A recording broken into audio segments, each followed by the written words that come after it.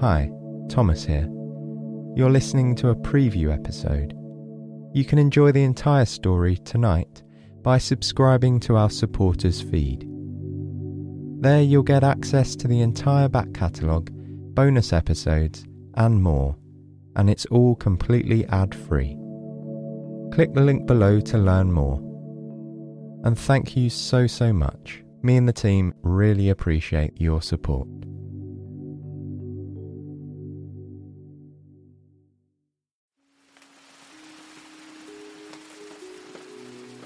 Rainstorms made for long days in the city. It was summer and Daria was out of school, so she had to find ways of occupying her time.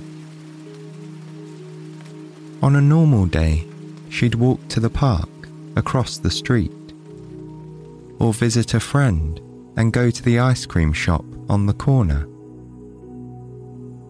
But today, the rain beat down on the tall brick buildings and turned the cement sidewalks an even darker shade of grey. There would be no going outside in weather like this. So, instead, she took up her favourite seat by the window and watched the heavy droplets patter on the glass. By now, Daria was used to living in a city and having the sights and sounds of the busy streets to keep her company from morning until night. In her parents' third-floor apartment, she would often pull back the gauzy curtains and peer out the large window to the sidewalk below. Even on sunny days, she liked to take a peek every once in a while. She knew all of the regular passers-by. There was the woman who always carried a folded newspaper under her arm as she rushed to work, and the man who walked his white miniature poodle to the park at noon.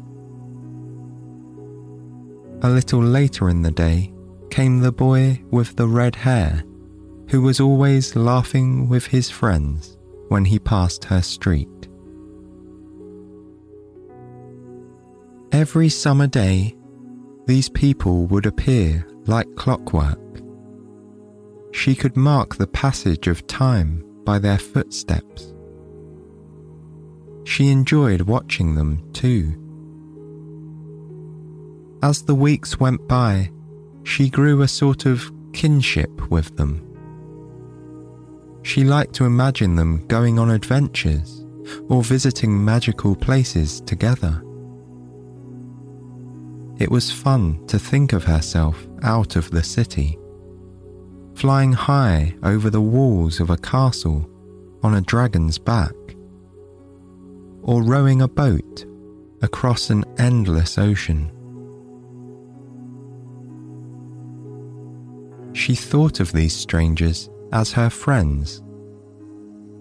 She knew the way they walked, how some stepped over puddles or splashed straight through.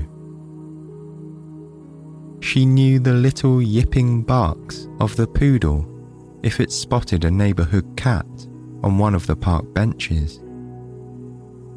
She'd seen them all laugh or smile or frown slightly if they were lost in thought. On this particular morning, it was still early, so the woman with the newspaper hadn't arrived yet. Daria had just enough time to fix herself a cup of tea and settle down to watch. She hopped off the seat and walked into the kitchen, where her mother was doing a crossword puzzle. Daria pressed the button on the kettle and heard the hissing sound as it began to heat the water. She reached up into the cupboard above and pulled down her favourite cup. It was made of white china and had little purple flowers that paraded around the edge in a circle.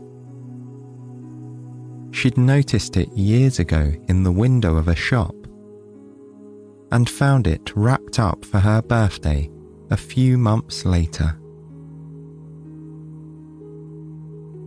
She chose a tea bag, lemon and ginger, and hung the tassel over the rim of the cup.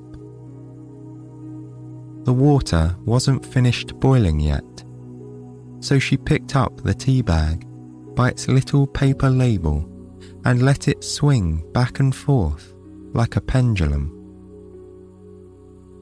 As it moved through the air, she caught whiffs of the spicy ginger and a sweet, citrusy hint of dried lemon peel. Moments later, the button on the kettle clicked. She placed the tea bag back in the cup and carefully poured the hot water over it. A puff of steam rose from the tea and left a slight dampness on Daria's cheeks. With her drink in hand, Daria left her mother to her puzzle and made her way back to the window seat. She placed the cup gently on the windowsill and picked up a sky blue cushion resting against the wall. She set it on the wooden seat and scooted back onto it.